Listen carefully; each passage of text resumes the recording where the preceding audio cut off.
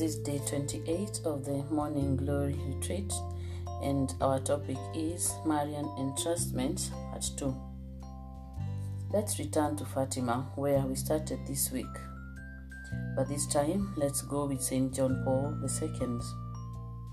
Exactly 1 year after being shot in St. Peter's Square, John Paul went to Fatima in order to give thanks that the mercy of God and the protection of the Mother of Christ had saved his life.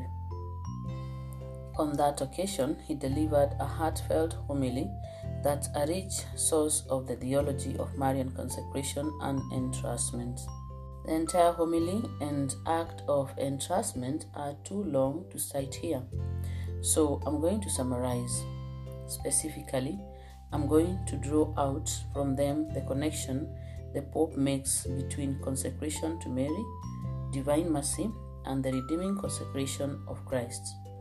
Let's start with the connection between Mary and divine mercy. Before we begin, a few things about divine mercy. 1. According to John Paul, divine mercy is the limit imposed by God on evil, the love of God in the face of evil. 2. Divine mercy is symbolized by the pierced side of Christ and the blood and water that gush forth from his side. And 3. A central part of the modern Divine Mercy devotion is the Chaplet of Divine Mercy, which offers atonement and implores mercy for our sins and those of the whole world. In what follows, notice how these three aspects of Divine Mercy are central to the Pope's most important homily on Marian consecration.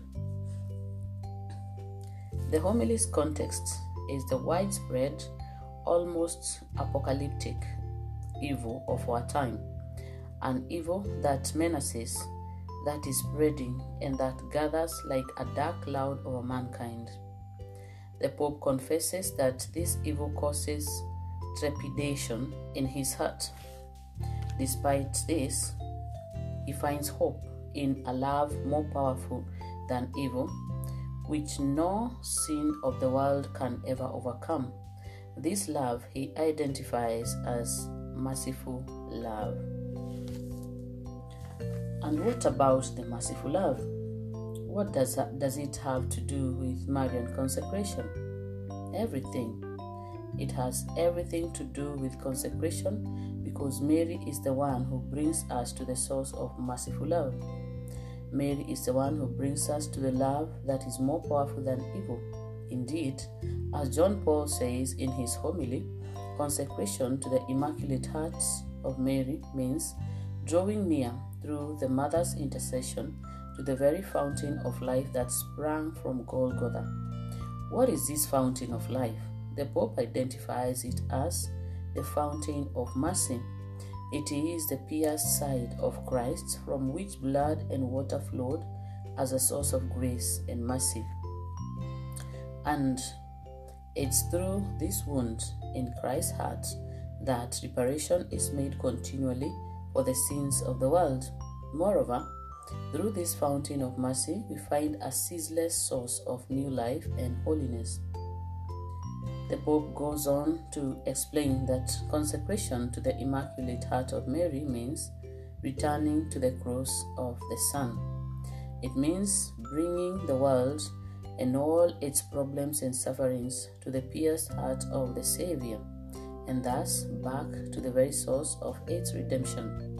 It means bringing the world through Mary to divine mercy. The power of the redemption, the power of merciful love, is always greater than man's sin and the sin of the world, and is infinitely superior to the whole range of evil in man and the world.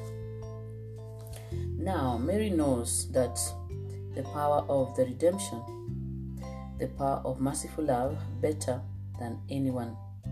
In fact, John Paul says she knows it more than any other heart in the whole universe, visible and invisible. Therefore, she calls us not only to the conversion, but to accept her motherly help to return to the source of redemption. For again, Mary's task is to bring us to the fountain of mercy, to the pierced side of Christ, to his merciful heart. Essentially, then, consecrating ourselves to Mary means accepting her help to offer ourselves and the whole of mankind to the infinitely holy God. It means entrusting ourselves to she who was most united to Christ's own consecration.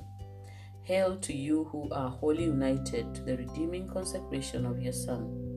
It means entrusting ourselves to Mary's prayers that she may help us to live with the whole truth of the consecration of Christ for the entire human family of the modern world. In other words, consecrating ourselves to Mary means relying on her motherly intercession to help us offer ourselves more fully to Christ in his own consecration for our redemption. After putting himself and the world into Mary's hands and heart, after giving himself to she who is most wholly united to Jesus' consecration, the Pope raised the heart of his act of entrustment. Let's conclude by pondering it deeply in our own hearts.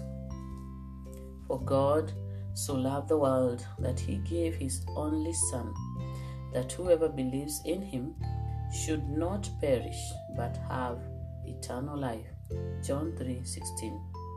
It was precisely by reason of this love that the Son of God consecrated himself for all mankind, and for their sake I consecrate myself, that they also may be consecrated in truth. John 17:19. By reason of that consecration, the disciples of all ages are called to spend themselves for the salvation of the world and to supplement Christ's affliction for the sake of his body, that is the church. 2 Corinthians 12:15 and Colossians 1:24.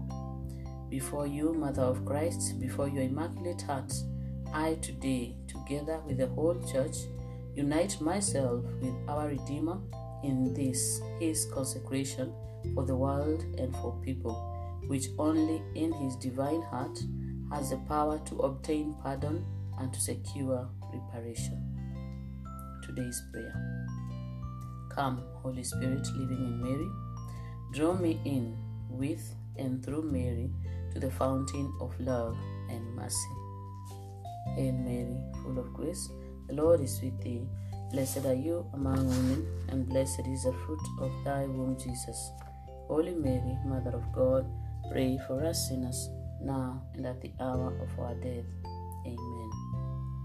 Have a wonderful day, and God bless you.